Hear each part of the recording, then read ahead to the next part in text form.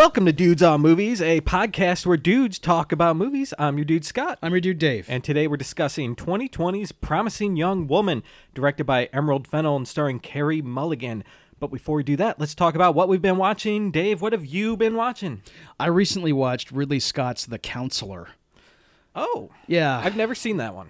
You know, I hadn't either, and I hadn't been avoiding it like intentionally, but I just hadn't gotten around to it, and I finally saw it, and I'm still kind of figuring out what I think. I think that it's well acted and it's definitely well made, and there's nothing about it you can really criticize other than it's kind of an insane movie.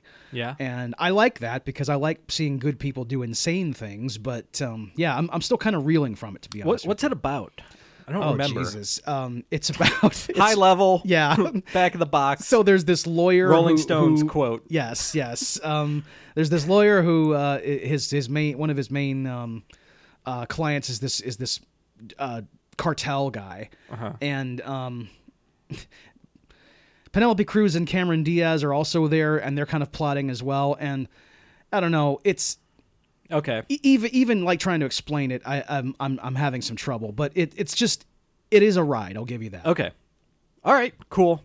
I got inspired by Taxi Driver, and I was watching something on YouTube with Quentin Tarantino. He started talking about Joker, and I was like, I gotta watch Joker again. So I watched Joker from 2019. Okay. Yeah. Joaquin Phoenix. I was in the mood for some chaos and see some disturbing mental deterioration.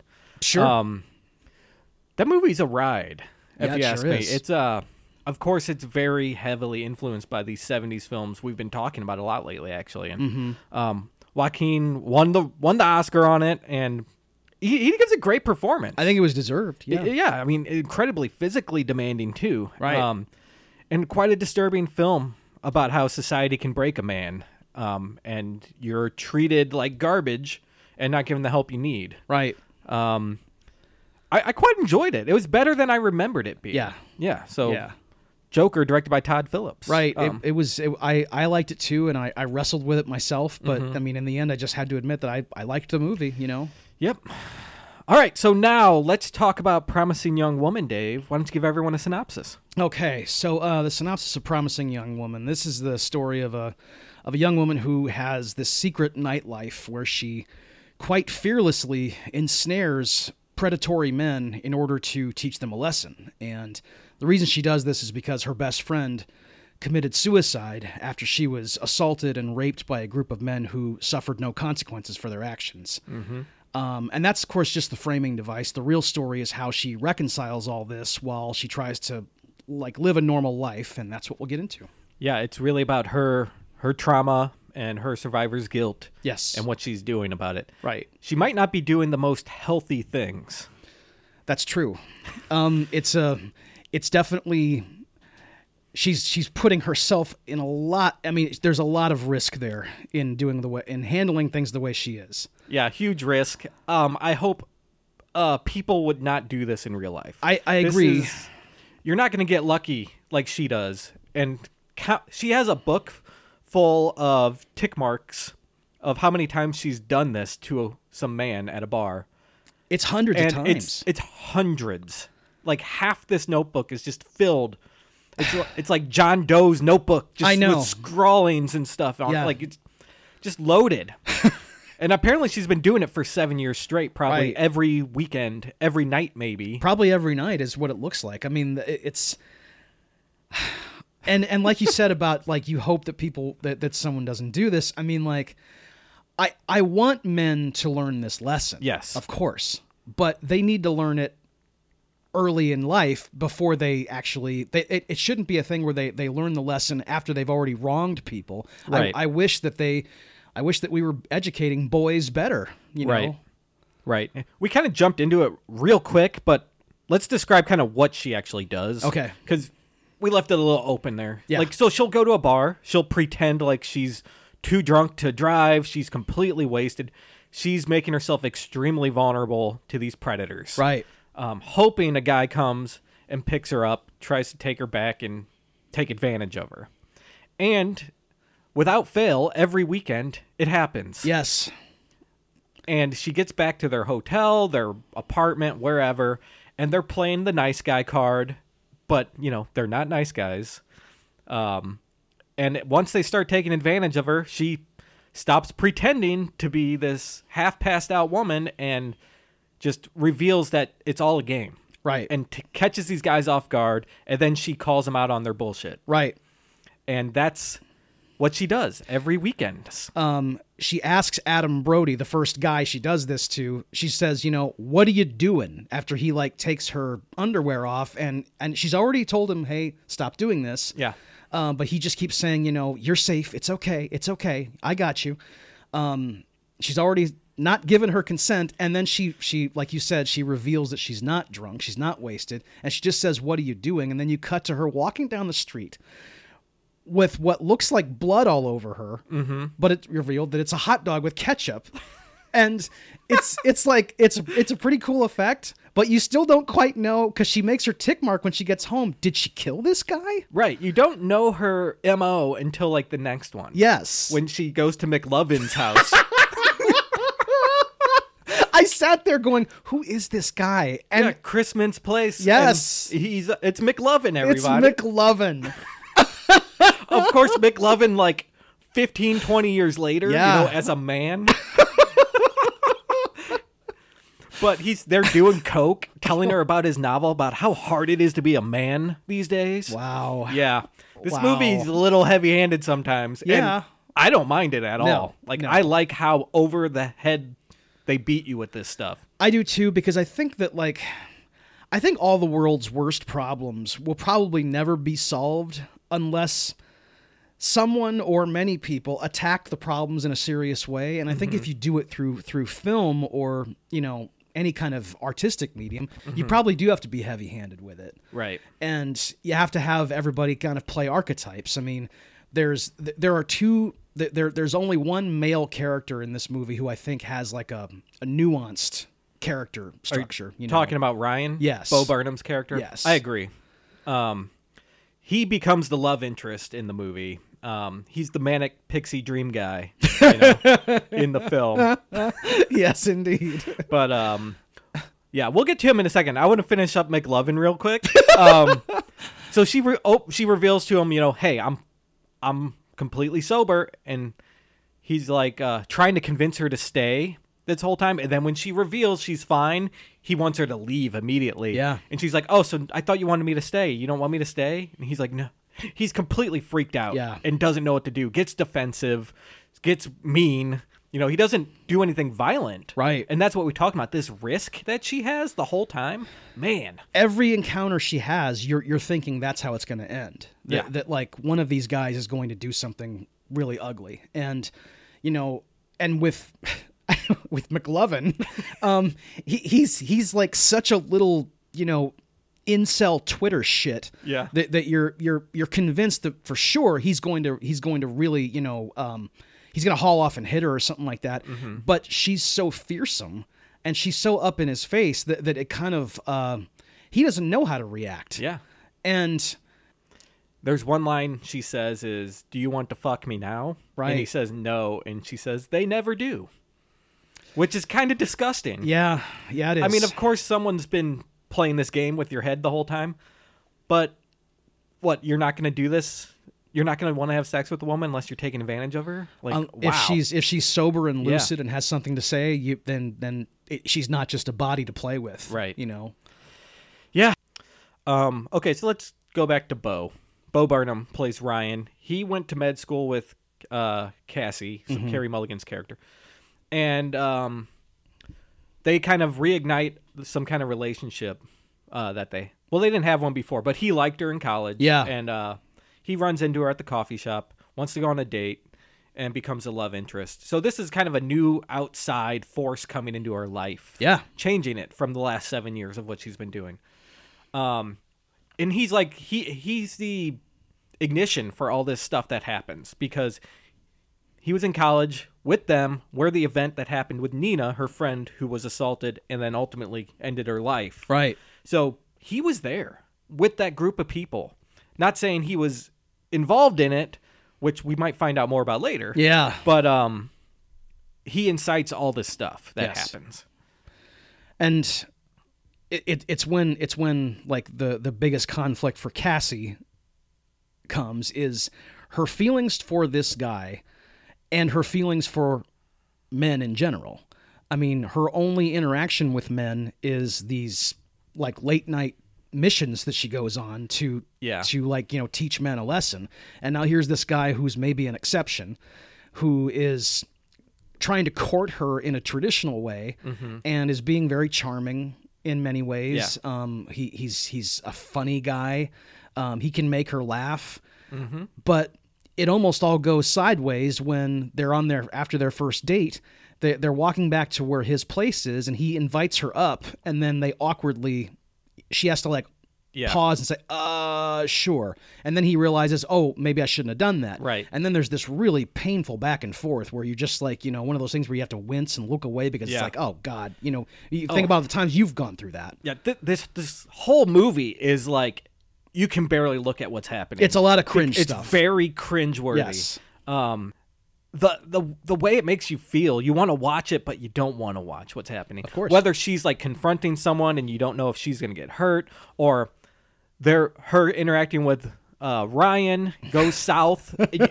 You see that you get in those situations where you're, you know, out on a date or something with somebody who you really like, and then maybe you say something stupid and it's awkward and you feel like you fucked up, and like you watching them go through this, it's hard to watch. It is. When you try to watch someone buy it back, I mean, holy crap, is that tough to watch. Well, and especially with Carey Mulligan, because she's giving this a chance. She's trying to maybe move on or something and like try something new. Maybe not everyone's bad. And then he kind of is doing the same thing. Not exactly the same, but it's in the same realm. Like, oh, maybe we should go to my apartment and fuck.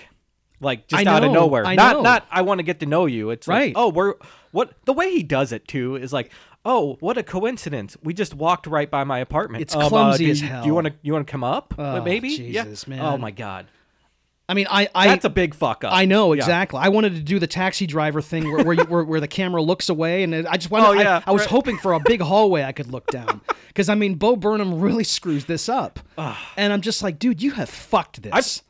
I've like gone on that tangent before. Like I was on a nice thing and then totally fucked it up before. Yeah, of course. I've been in his shoes. Yeah, and it sucks. Yeah, but it also sucks for her because this just reinforces everything she believes about men. After she's had a pleasant date, you know, and she's also like she lives at home even though she's just turned 30, and she works in a coffee shop after she dropped out of med school, and her parents in particular are questioning her, you know, her drive and her ambitions, and you know, because at that time in her life she's not you know, professionally where she should be or whatever. They don't know about her secret you know, nightlife. But with all that hanging over her head, now she's actually like maybe starting to normalize, and it turns out that this guy, after their first date, he wants to have sex. Or that's what it appears anyway. And now she's got to deal with that, and it's just like, okay, well, I'm gonna go out and do the same things I've been doing. Right. And that culminates in her going out, doing her thing. And she picks up a guy like because every time there's always a good Samaritan who comes over to, like, you know, say, hey, you doing okay? She goes out with this guy, and as they're walking out of the bar, Ryan shows up. Yeah. And she sees him he sees Carey Mulligan hanging all over this dude, and he's like, hey, what's going on? I thought we were together. And by this time, like, they had already reconciled before and got back together. Date. They were supposed to go out, and she canceled because she was busy doing this shit. Yeah. You know? Yeah. And then he sees her out there like, you could have just told me you weren't in, like... Right. Like, yeah, you feel rejected, and rightfully so. Of course. Yeah, his feelings are, like, valid in that moment. Yeah. And she knows it, and she's, like, she's sorry about it, and she feels terrible, and she, like, actually gives up trying to, like, do the thing that she was going to do. Yeah. Because she wants to patch things up with Ryan. And even that doesn't work. And when he, like, turns away and won't accept her apology, she then has a showdown with this guy. This guy, I think his name is Paul. He's played by Right. Sam Richardson. Sam Richardson. Sam That's Richardson. right. Yes. Yeah. Yes. He says one thing to her right at the end. He's like, "Why do you guys always have to ruin everything?" And then he runs off crying. Yeah. Blaming the women. It's her fault. Like, Yeah. I know. Oh I my mean, God. why do you have to ruin everything? Oh my Like, God. I mean, he's okay. So at Harvey Weinstein's trial, when the judge during sentencing gave him a chance to speak, he seemed contrite in the beginning. And then part of his statement was, "This is a very confusing time for men." Oh. You still don't get it, do you, Harvey? No. And your attitude suggests that we still haven't gotten past this. It's not a confusing time for men. It's never been. No means no, Harvey. Yeah. No means no, Paul. Whatever the hell Adam Brody's character is. Right. If she McLovin? says no, Come on. exactly. Even if like things have already started, the second she says I don't want to do this, you back off. Exactly. There's no confusion. Yep. And I and you know, like early in the movie too, Paul and Adam Brody's character and the other guy that's with him, Yes. that like they're even before the run-in with Carey Mulligan, they're already at the bar like talking like a lot of misogynist shit about their female Oh colleague. yeah. God. So like they're talking about a female coworker who's like upset. She doesn't get equal pay, or Yes. she can't go to the golf club with Yes, the clients because exactly. it's men only. Right. And then they're talking just like, well, she should stop complaining. She should stop worrying about us and worry about our own stuff. We can't even go to strip clubs anymore. Like, I know. God, they're just disgusting. I know. And the movie opens with all these men like in khakis, like overweight businessmen in khakis, like at the club partying and like slow-mo. Yeah.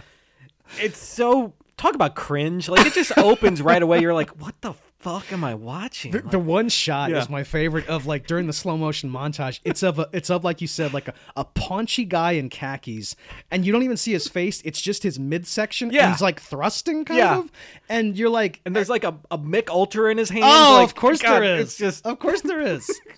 God. I mean, you know, society holds up a mirror, and you have to look back. It's really tough to get through. Yes, it is. Let's get into kind of the heat of the movie. Yeah. The main direction it goes. So when she meets Bo Burnham, he starts talking about the old gang in college, and this triggers her. Like, Yep. especially when she hears the name of Al Monroe, played by Christopher Lowell, and he's the guy who apparently did this to her friend Nina. Yes, he was like the He was leader the of it. guy, like the Yes. main guy. Right. And she hears about him, and then who's Alison Brie's character? Madison McPhee. Yes. She hears all these names, and she gets this plan, I guess, to kind of get revenge on these specific people. Right. All the people who were involved in covering up or making happen this assault. Yes. So she goes on friender.space, which I guess is the Facebook. I mean, like, you know, mug book and, you know, I mean, all Right. fake social media is Yeah, fantastic. dude, it's funny. So she Yes. goes on there, finds Madison, and sets up a lunch date with her. Like, let's get in touch and, you know, we'll talk and catch up. And of course, she plans this, you know, to get her super drunk, and ultimately have another guy take her to a hotel and wake up there. Yeah. Because she's making this point about, you know, you don't know what it was like. You don't know what happened. We couldn't believe her. We didn't know what happened. So Carey Mulligan has this plan to kind of put her into that same situation. Right. Where she's unsure what happened. No one believes what she's going to say. So take a dose of your own medicine. Yes. Is what she's doing here. It's revealed a little bit later that nothing happened to Alison Brie. Right. Like she just Carey Mulligan made it appear that it did, and now she has to kind of like deal with it mentally. Right. And it's a cruel thing to do to somebody, obviously. Yes. But just like the rest of her revenge plan, I know why she's doing it. I see the Right. motivation for it, and the way Alison Brie talks about what happened to Nina in such a dismissive way, even like all these years later, she still says she didn't. I mean, like, well, how could I have said that how could I have believed her? You can't believe it when someone said. I mean, like, right. She that says she shouldn't be was your crying wolf and Yes, stuff. exactly, Like, Well, if yes. she wasn't drunk all the time, maybe people believe her. right.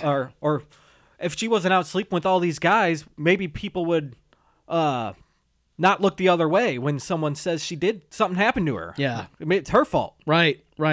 All this victim blaming is It's disgusting. I know, and it's so. I like how they also have. It's not just men who are complicit. It's, Yeah, of course. There's multiple women that are involved in this. Which is the another way that it perpetuates. I mean, like it can only be so prevalent if everybody participates in the victim blaming and also the the immediate belief that this man that couldn't possibly have done this. Right. Exactly. And we find out later she knows a lot more, or she remembers. Maybe she suppressed a lot of shit, and because Carey Mulligan does this to her, it stirs all these things back up, which I think actually is the case, because she remembers some things later that we find out. Right. But she also does this to the dean of the school. Yeah. Dean Walker, played by Connie Britton. Right. One of my favorite scenes in the movie. It's really good. Yeah. Because Carey Mulligan goes and picks up this girl. You don't know who it is at first, but some college girl, and like tricks her into like going to see her favorite band. Wet Dreams. Wet Dreams. It's like some boy band or something. And she picks her up in the car, drives off, and then you don't see what happened. And then it goes to the scene where she's meeting with Dean Walker at the school. This is the college she went to, where the event happened. And she starts talking to her about, do you remember Nina Walker and all this stuff? And do you remember what happened? She's like, no. And she's like, well, who'd you report it to? And she's like, oh, we reported it to you. You don't remember? And in the same scene, Al's name comes up, and she's like, oh, yeah, Al's great. He came back, gave a commencement speech, like all this stuff. Al's wonderful. She remembers the rapist, Yeah. but not the person who reported the rape to her. Yes. And she talks in glowing terms about the rapist and how he's such a, he really is something. He's a real go-getter. It's like her Lloyd Braun moment. It's disgusting. Yeah, it's horribly disgusting. And she ultimately says, like, we get 1 or 2 accusations a week. What can I do about that? Like, maybe if she wasn't drinking. And I think she even says, like, why would we ruin a young man's life?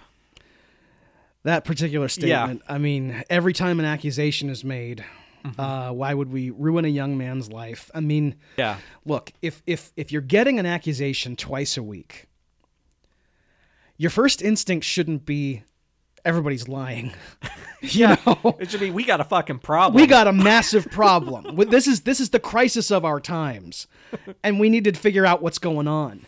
And we need some surveillance. We need something. We need to figure out what's happening. And we need some re-education.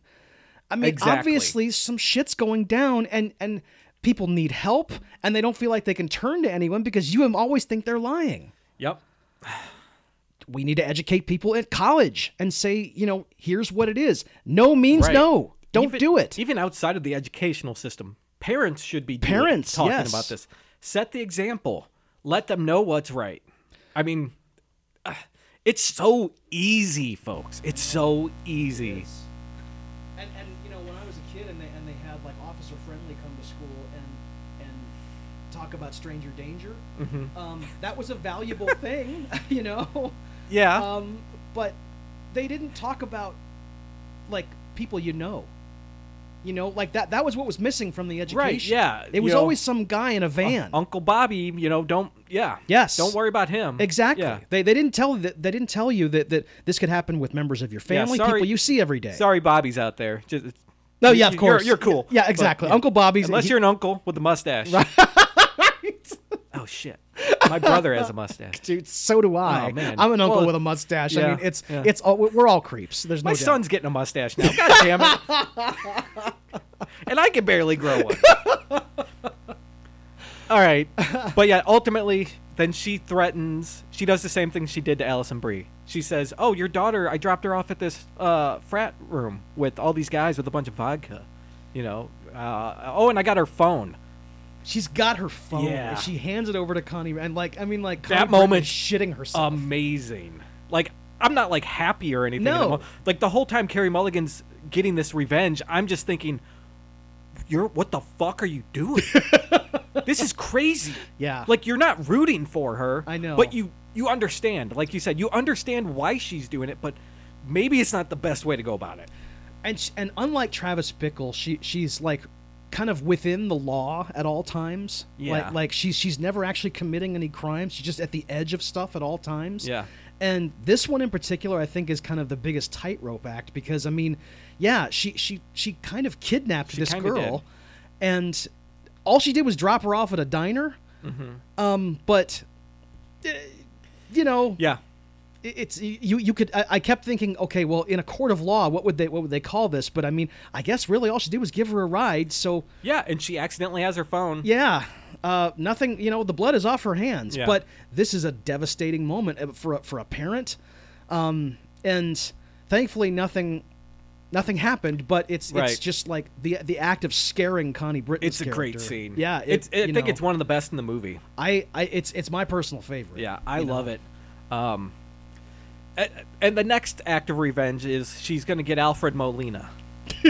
What did you think when you saw him? You were like, "Oh yeah, my boy." Every time you see Alfred Molina's Me too. face, yeah, I saw his name in the credits, but it didn't click. And then when I saw his face he opens the door to the house and Yeah. you see his face. I was like, "Oh, fuck yes, Oh, hell yes. yes!" Alfred. I knew he was in this, Alfred but F. now I Molina. know he's in it. Yes, yes. He's just such a welcome presence. God. Yeah. And then him and Carey Mulligan have this great scene together. It's you know, You where think it's going to be the same as the other ones? yes, But this guy is actually like repentful. He's sorry for Yeah. everything. He was the lawyer in, I guess, I don't think it went to trial or Right, anything. I don't think so either. But I he was think like the probably- lawyer trying to hush everything up. yes. Connie Britton probably consulted him, and Yeah. and then he represented the boys, I guess. And Yeah. he made sure that it didn't go any further. Yeah, and he's haunted by it every day. Right. So when Carey Mulligan gets there and realizes this, she's taken aback because we find out she has a guy outside ready to come break his legs. Is this guy a hitman full on, or is he? I think he's just going to beat him up a little okay. bit. Okay. Yeah. He's a weird dude. This is the farthest she's gone, I think, as Yeah, far as yeah. like the law goes. Like Yeah. this is fully illegal. extra legal stuff. This Yeah. is I Yeah. mean, like she's going to and when he cries in her lap, I kept waiting for some other shoe to drop. Yeah. And when he asks her full on for forgiveness, she says, "I forgive you." And I'm Oh, thinking, yeah. I was like, oh. And this is also another kind of inciting incident for her to take the next steps with Ryan. Yeah. Right. Their relationship takes off. from I here. think this scene is such a nice break from like this assault of like uncomfortable confrontations we've been Right. getting the entire movie. Right. Like it's not like it's a moment of levity or anything. Like it's still like heavy and It's intense. uncomfortable for different reasons. Yeah, it's uncomfortable for different reasons, but the outcome is it's hopeful. Yeah. The other ones are hopeless It's true. outcomes. Right. So like it's such a great thing to throw in the middle of the movie. There's this other side. People can change and people can like make things better. Yes. Yeah, you're Um, right. About the hopefulness of it. Yeah, you're right. Like taking someone who has done something wrong and is genuinely sorry for it. Yeah. Yeah. And Because she it's- asks do you want me to hurt you? And he goes, I think I do. I think I do. Yeah. Yeah. Such a great Alfred Molina. I know everybody. he's so good. He's one of the world's great actors, Ugh. and like they have him for just this one scene, and he just like he squares off with Carey Mulligan, and man, it's just fantastic, the two of them. Wonderful. And like I loved also just one more thing about his performance. I love how twitchy he is, and he's kind of pacing around, Yeah. and he's never really comfortable, even when he does have his tearful thing where he's like he's still kind of rocking back and forth like a Yeah. little kid, and Yeah. he's not bawling out loud. He's just very contrite. Yeah. And he's the only one who admits like remembering everything. Yes. He even remembers Nina's name. He's totally Yeah. upfront about it. Yeah. There is no confusion. This whole affair like really affected his life. Mm-hmm. And he doesn't even practice law anymore. Yep. And like you said, this is kind of another inciting moment where she realizes, I need to patch things up with Ryan. Yeah. I need to try to move on from this. Like this survivor's guilt is killing me. Yeah. And it's going down a path that's not good. Right. So yeah, she patches things up with Ryan. And we get kind of a montage. We get the worst thing in the movie. If Please, you ask proceed. me, Go ahead. I could talk about cringeworthy. Like, this is the cringiest thing in the movie. Which scene exactly? We're talking about singing Paris Hilton in the pharmacy. Holy shit! Did Yeah. that go on too long? That's my note. Like, Okay. This could have lasted maybe 10% as long as it did to understand. Because it's this montage, but it's also intercut with him singing this Paris Hilton song in a pharmacy with Carey Mulligan. They're dancing and singing and having a great time. You know, he's being this kind of dorky, Yeah. funny guy. Like, It's and romantic comedy it stuff. just goes on. It's a rom-com Right. in the middle of this, which the movie almost is kind of set up in a rom-com way a little bit. Well, yeah, with because Ryan, like with the art direction and everything, Yeah, it's like very candy coated. it seems like it. Yeah, it goes like down a dark comedy path too, Right. which I don't think the comedy's very great in it. But a lot of dark comedies, like, you can see humor, but it's not I really know. laugh out loud. No, I only laughed like a couple of times. Yeah, like there's a few moments that are funny, Right. like actually funny, and it's usually Bo Burnham doing something Yeah, funny, right. You know, talking about how he wants Jennifer Coolidge's phone number and stuff like that. that Like, was it's fun. great. Yeah. I mean, he says your mom is and her so hot. parents, by the way, are Jennifer Coolidge and Clancy Brown. It's like Amazing. It's the scariest situation you could possibly walk into. A dinner at your girlfriend's house. Clancy Brown offers his hand, He's so great in this movie, though. He's so nice. but It's not your typical Clancy Brown. But it's still Clancy Brown. So I'm still thinking he's going to just reach across the table and rip out somebody's eyeballs. right. Talk bad about his pasta sauce, and he's gonna kill you. Exactly. They're both great in this movie, and They it's are. really cool to see Jennifer Coolidge get this recognition she's getting this I year. know, Like, yeah. It's really awesome. She's been becoming a player a- forever, and Yeah. getting some recognition's awesome. Right. But yeah, so yeah, the Paris Hilton montage is just it's so I hate it. You say he sings the whole song. It's the entire song. And because at the beginning of the montage, you don't know it's a montage yet. It's just a scene of them in the drugstore together, Right. and it comes on the Muzak speaker. He starts singing along, and she's surprised that he knows the words. She's like, "This is a Paris Hilton song." Yeah. And he goes, "Yeah," and he just keeps singing, and I'm like, "Okay, well, this is kind of fun." Right. It was fun and cute. Yeah. and- yeah. But then the montage of their relationship Oh my blossoming happens, and they keep cutting back to her being embarrassed in the store, but also laughing while he performs this thing. And I think they should have cut all that out. I- They could I- have just montaged it. That's true, With exactly. no cutbacks to the pharmacy. which that would have been fine. That would have been fine with me. And but could they still have used the song over top of the montage? Yeah. I Okay. think they could All have. right. That's it would fine. have worked fine. Yeah. It would have been fine. And then maybe at the end of the montage, you can show the end of the pharmacy sequence. Oh, there where you go. They're like, I think he says, "Man, I haven't done this in a pharmacy in weeks." Like, I like Bo Burnham. I don't know if you like him, but I I do think too. he's great. He's a great filmmaker. He's a yeah. great actor. Right. He's hilarious. He's a great comedian. Yeah. He needs more stuff. But I think he's a great actor. He also made that other movie about a 14-year-old girl, about what it's like to be a 14-year-old girl. I forget what that's called. Was it 8th grade? 8th grade? Oh. He made 8th grade. He made directed 8th that. grade. He wrote it and directed it. Okay. Wow. Yeah. That's a good movie. Yeah, it's a great movie. Yeah. Yeah, so Bo's awesome. Okay. Perfect. Anyway, where we go now? Where we go now? So they Montage, they're yes, in love now. Exactly. And Yeah. they're after the uncomfortable dinner or semi-uncomfortable dinner. It ends up being okay. He charms There's the a couple parents. awkward questions, but you can tell it's good. Yeah. Yeah. And it's cool to see Cassie sitting there enjoying herself. I mean, Carey Mulligan's really good in the scene. She's giggling at Ryan's uncomfortability Yeah. at trying to make an impression. Right. And then there's a really sweet moment between her and Clancy Brown after she's clearing the table after Ryan has left, and he's just saying how proud of he's proud of her and everything. Yeah, we've missed you. We're yes. glad you're back. Yes. That kind of thing. Yeah. And then they're in bed together, and they declare that they're falling in love with each other. Mm-hmm. And it's looking like she might have a normal life, It's the perfect setup for what happens next. which is Alison Brie producing a cell phone Yeah. that's got footage of the assault. Yeah. And she hands it over to her. Says you can have the phone Right. and don't fucking call me again. That is quite a way to Yeah. end the scene where she's don't fucking ever call me again. Yeah.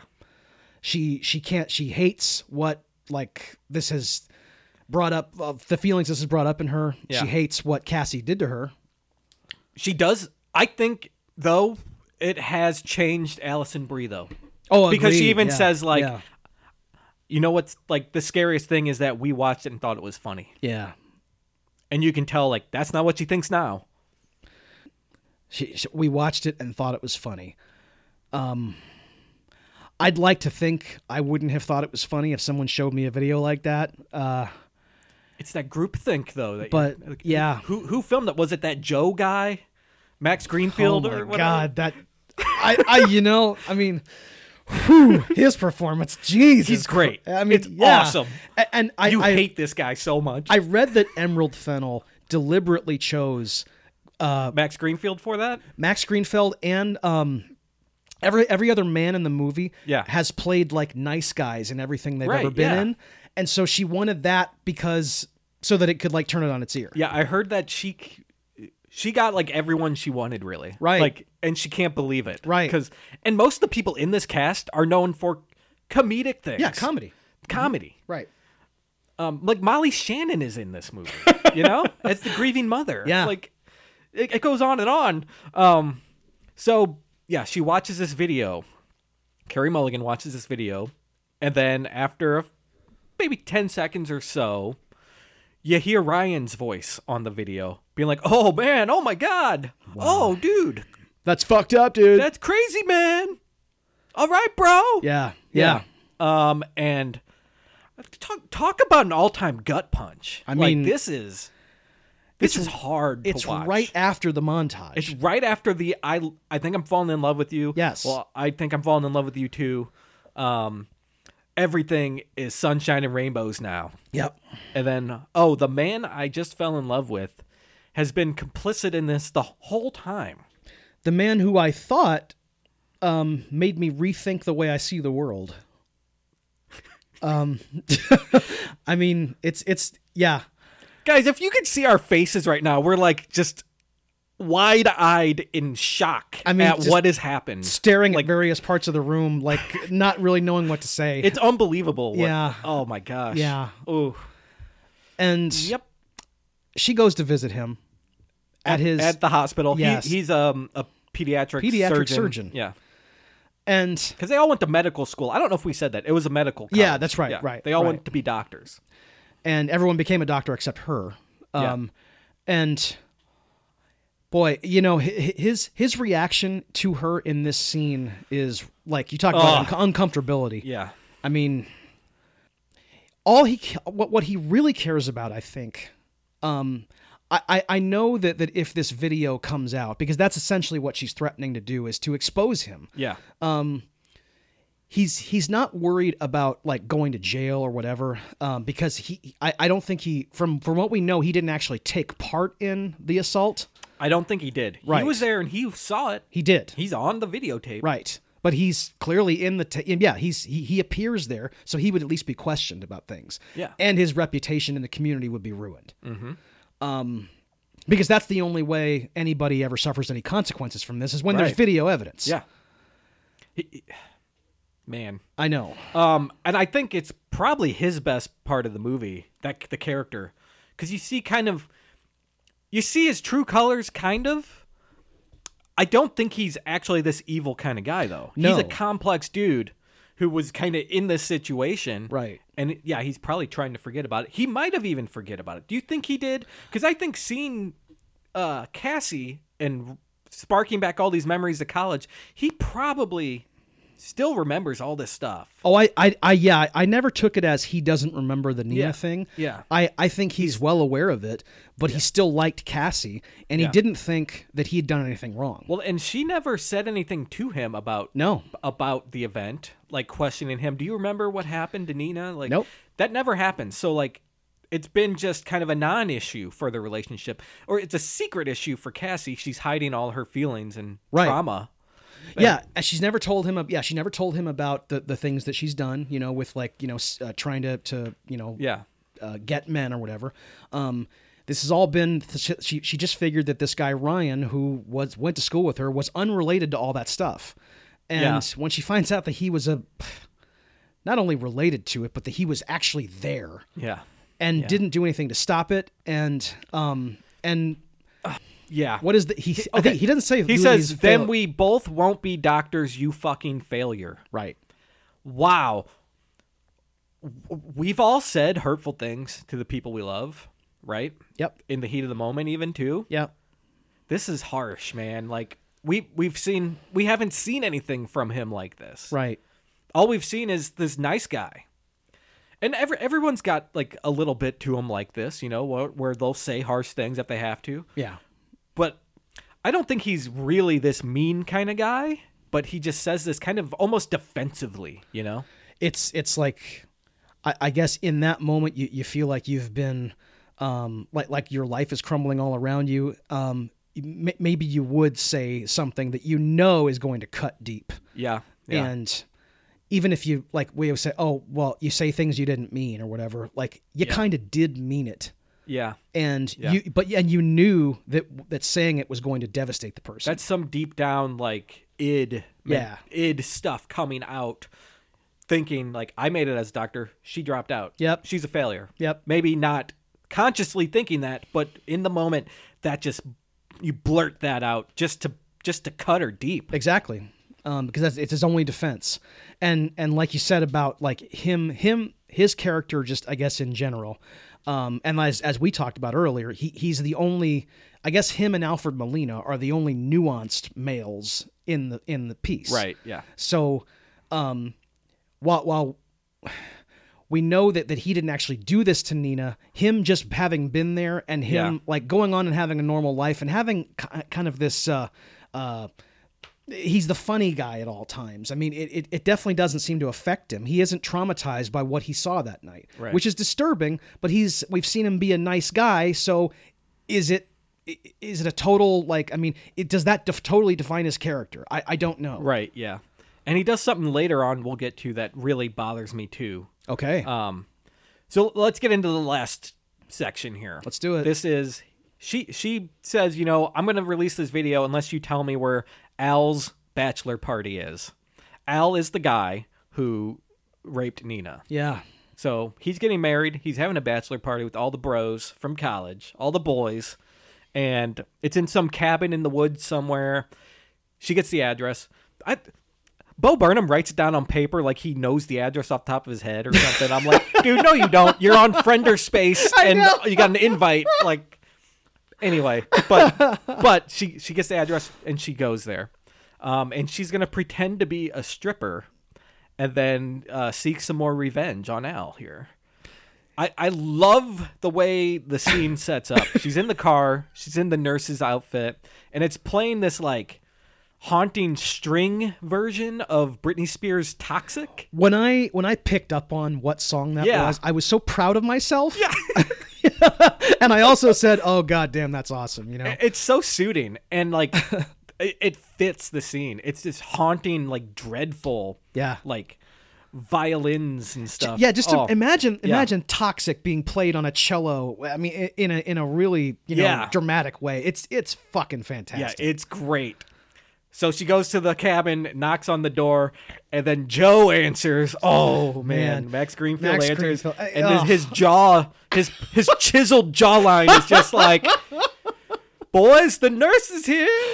I don't know what he says. The doctor's in or something. He is the most loathsome, disgusting, perverted asshole. This is the worst dude bro like you could think of. And you think of all the times you've met this guy in life. Yeah. And you've just wanted to like knock all his teeth out and how many of them there are, and like every time there's like 8 Chads here. Yeah, it's crazy. yeah. It's really, really gross. And another instance where when she's out doing her thing, you are scared shitless of what could happen, because now there's like, I mean, she's up against 8 guys. Oh yeah, by herself.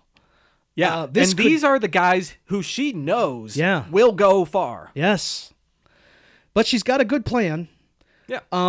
She is playing, her character as a stripper is this, like, you know, nurse or whatever, and she's wearing high heels, and it's like a sexy nurse outfit. Yeah. She tells all the guys to get on their knees, and she's got this vodka bottle, and she's tells them to open their mouths, and one by one, she squirts the vodka into their mouths, and of course she's slipping them Mickeys. Yep. They're going to pass out in a little while. And then she takes the bachelor, Yep. Al, upstairs for a private show. Mm-hmm. She handcuffs him to the bed, and he is playing. He is saying to her that, look, I love my fiance Anastasia. I don't want to do anything, and he's Right. totally. He's making himself out to be, like the nicest man in the world. He's a nice guy. Yeah, Yeah. I'm a gentleman. Yeah. Right. And she says sometimes gentlemen are actually the worst. Mm-hmm. And as this scene in the bedroom plays out more, she's revealing piece by piece, like all these little clues about what's actually happening here. And he's slowly picking up on it and getting more and more uncomfortable as it goes on. She says her name is Nina Fisher. Oh my God. Yeah. And he's like, what? No, it's not. It couldn't be. No. And she's like, well, why not? That's my name. He's like, because she's dead. And he's like, well, there must be another one.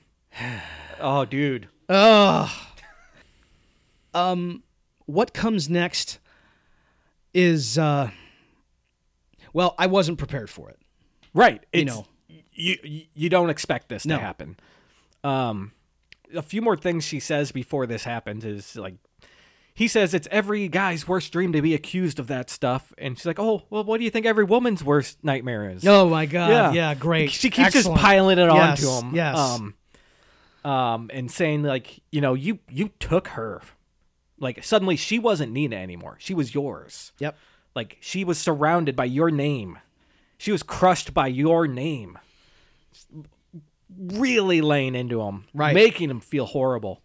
And what she ultimately does is like, everyone forgets her name, and like, so she's gonna take a scalpel and carve Nina's name into this guy's chest. Just going to pull a Lieutenant Aldo Dude, Rain. It's fucking, it's twisted what she's gonna do. This is probably the farthest she's taken. Oh, things. yeah. Because this is now an assault. So what she does, she climbs on him. He's handcuffed, both arms up on the headboard, and she's gonna get his shirt up and like carve it into his chest. And he gets one hand free, and is able to kind of grab her arm and like get on top of her. And he's trying to get her to stop. And this is all like a one shot. Yeah. He gets a pillow on her head and puts his knee on her head. And it goes on for probably like 2 or 3 minutes. I know. Of her struggling. And he's kind of breathing heavily, freaking out, almost crying and stuff, and saying, stop moving. And he fucking suffocates her. He kills our protagonist, everybody. It's like you said about how it goes on for 2 or 3 minutes. Like Unbroken, it one makes shot. you realize, this is what it's like to kill somebody. Yeah.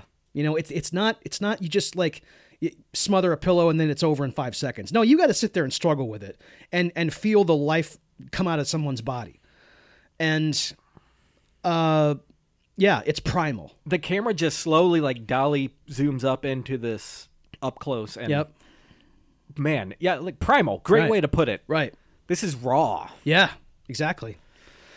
So He has to sleep with the corpse the whole night. he's still handcuffed on one arm. Right. So, Until Max Greenfield comes in the next morning. oh yeah, and- he's like, "What a party, man! Yeah, what's going on, He's still bro? got a bottle of Oh, whiskey with him yeah. or something." You know. Shit, how's your dick doing, brother? He's like, "Oh, the stripper? Oh, bro, the Oh, stripper!" God damn it. And he's sitting there. He hasn't slept a wink. Right, You know, he's right. sitting there, spaced out. Like, Joe, she's dead, man. He's like, "What do you think this is? The '90s? You Exactly. You killed the stripper at your bachelor party." Oh, my God. Which is a funny line. It is, I know. Because really, that's a trope that was a thing for a while. You know, like Very Bad Things is about that exact, I hate that movie. that movie sucks. Oh, my God, that movie is trash. Yeah. Yeah. Talk about Jeremy Piven. Yes. Like, we keep talking about this guy. We're talking about him off air, folks, too. But, yeah. And then Joe is like, all right, I'm going to get her out of here. Hey, wake up, time to go. And he moves the pillow and sees her, like, face dead, makeup smeared. And then he freaks out and he's like, oh, my God, you're not kidding. Yep. We got to do something about this. It's not your fault, Al. You're okay. You did nothing You wrong. did nothing wrong. Right. This is an accident. This was an accident. And he's like, yeah, Joe, it was an accident. You're right. And they're talking themselves into believing everything's okay and it's not their fault. And Max Greenfield, like, grabs him and sort of swaddles him and kisses him on the cheek almost like a little baby. It's the weirdest scene. Yeah. Yeah, bros before hoes. Sure, exactly. Yeah. That's the code, right, Oh everybody? my God. And then they go to burn the corpse, and apparently this was the original ending. Okay. Yeah, All it was right. supposed to end like it was going to end this way with them essentially just getting away with the murder. I like that. That's a very Charbonneau ending. It is. I almost called it a Charbonneau ending previously because when I read that Yeah. I was like, "Oh my God, yeah, Yeah. was Scott consulted on this?" But thankfully they didn't do that. Yeah, you get a little more closure. Right. I will have to admit, I still don't love the ending. Okay. I think it shifts tonally from the rest of the film. Well, let's break it down. But it. So what happens is they burn the body outside the cabin somewhere, and life goes on. Jennifer Coolidge and Clancy Brown file a missing persons report, but even they aren't sure anything happened because she has a history of this. This is like the theme, right? Like maybe if you weren't out doing this all the time, people would take it seriously. Right. Yeah.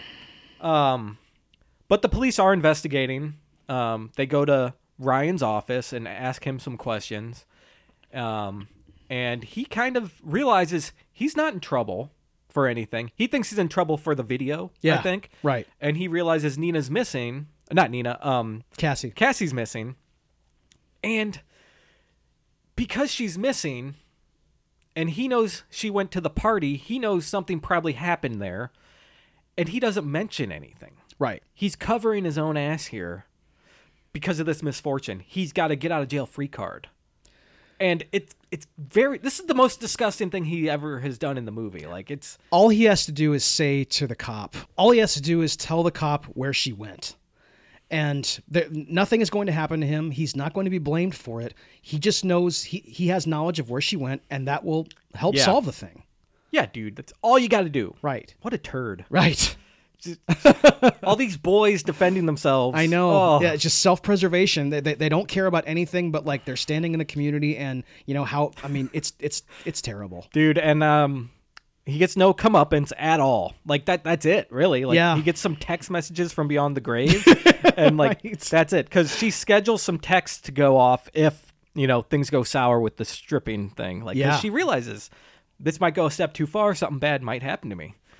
So it did, and these texts go out to him saying, "Hey, you thought you were getting away with it? Haha, no, you're not." Right. But yeah, this is the end where I think it's totally different. Like, you get these texts to Bo while he's at the wedding, and the cops come because Alfred Molina got like a letter or a package from Cassie with Right. the video and everything, saying, "Hey, I'm going to this cabin. If something happens, here's the evidence and all this."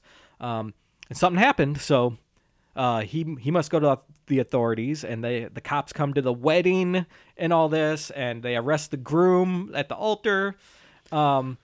I just feel like it could have been handled slightly differently, like the comeuppance for everybody. I know, because I think that this particular sequence probably because, well, this is I guess where the comedy is, like Yeah, I guess. it's almost a little bit played for laughs in that like when we see the wedding before the arrests, Yeah.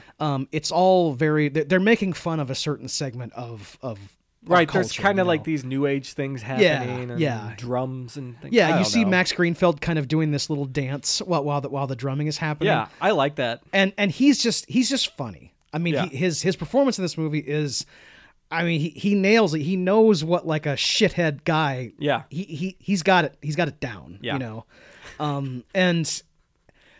And unfortunately, we don't get to see his come up. Right, yeah, we do get a great him roadrunnering off into the bushes, but that's it.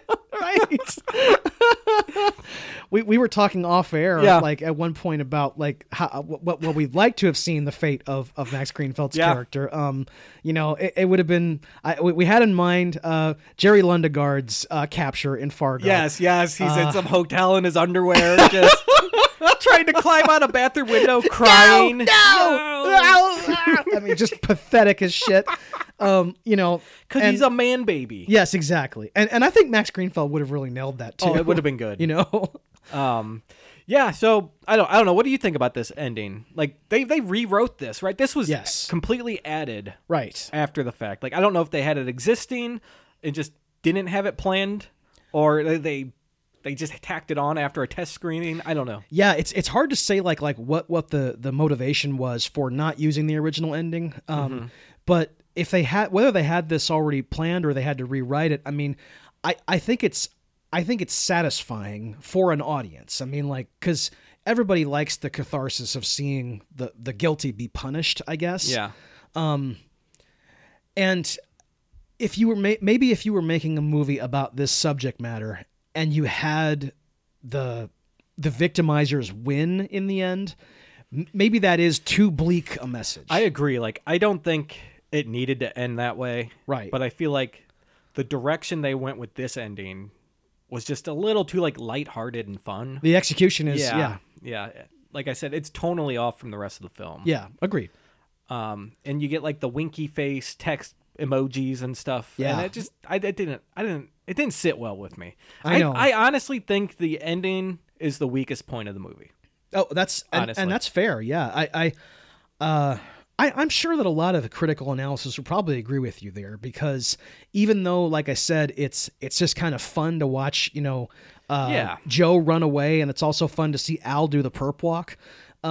It's not what the rest of the movie was. No, and it doesn't have to be, but it could have been better. Yeah, definitely more well executed. Right. But yeah, I mean that's the end of the movie, right? Yeah, I think so. And Emerald Fennell got nominated for director also. Yeah. So that's amazing. Pretty awesome. And you know what? I think this was her first film. Yeah, it's her debut. Like, I think she was acting before this, but this was her debut film as a director, screenwriter, everything. Because if you watch The Crown, she's in that. She plays Camilla Parker Bowles, and she's excellent. She's a great actor. Yeah. Yeah. So, that's the movie. That's Promising Young Woman, Dave. Yes. So, what would you recommend it? Yes, I would. I think this is a good movie, and I'm going to give it 4 stars. 4 stars. All right. Yeah, I think I'm going to give it 4 stars also. I would recommend it. The more I watch this, I've seen it a couple times. The more I watch it, the more I like it. Yeah. And actually talking about it for the last hour with you just made me even like it more. Like, I know. It's one of those movies. And I think Carey Mulligan is really a presence, and her performance is phenomenal. I mean, she's so awesome in this. I mean, she was nominated for Best Lead. Yeah. And she lost to the amazing Frances McDormand.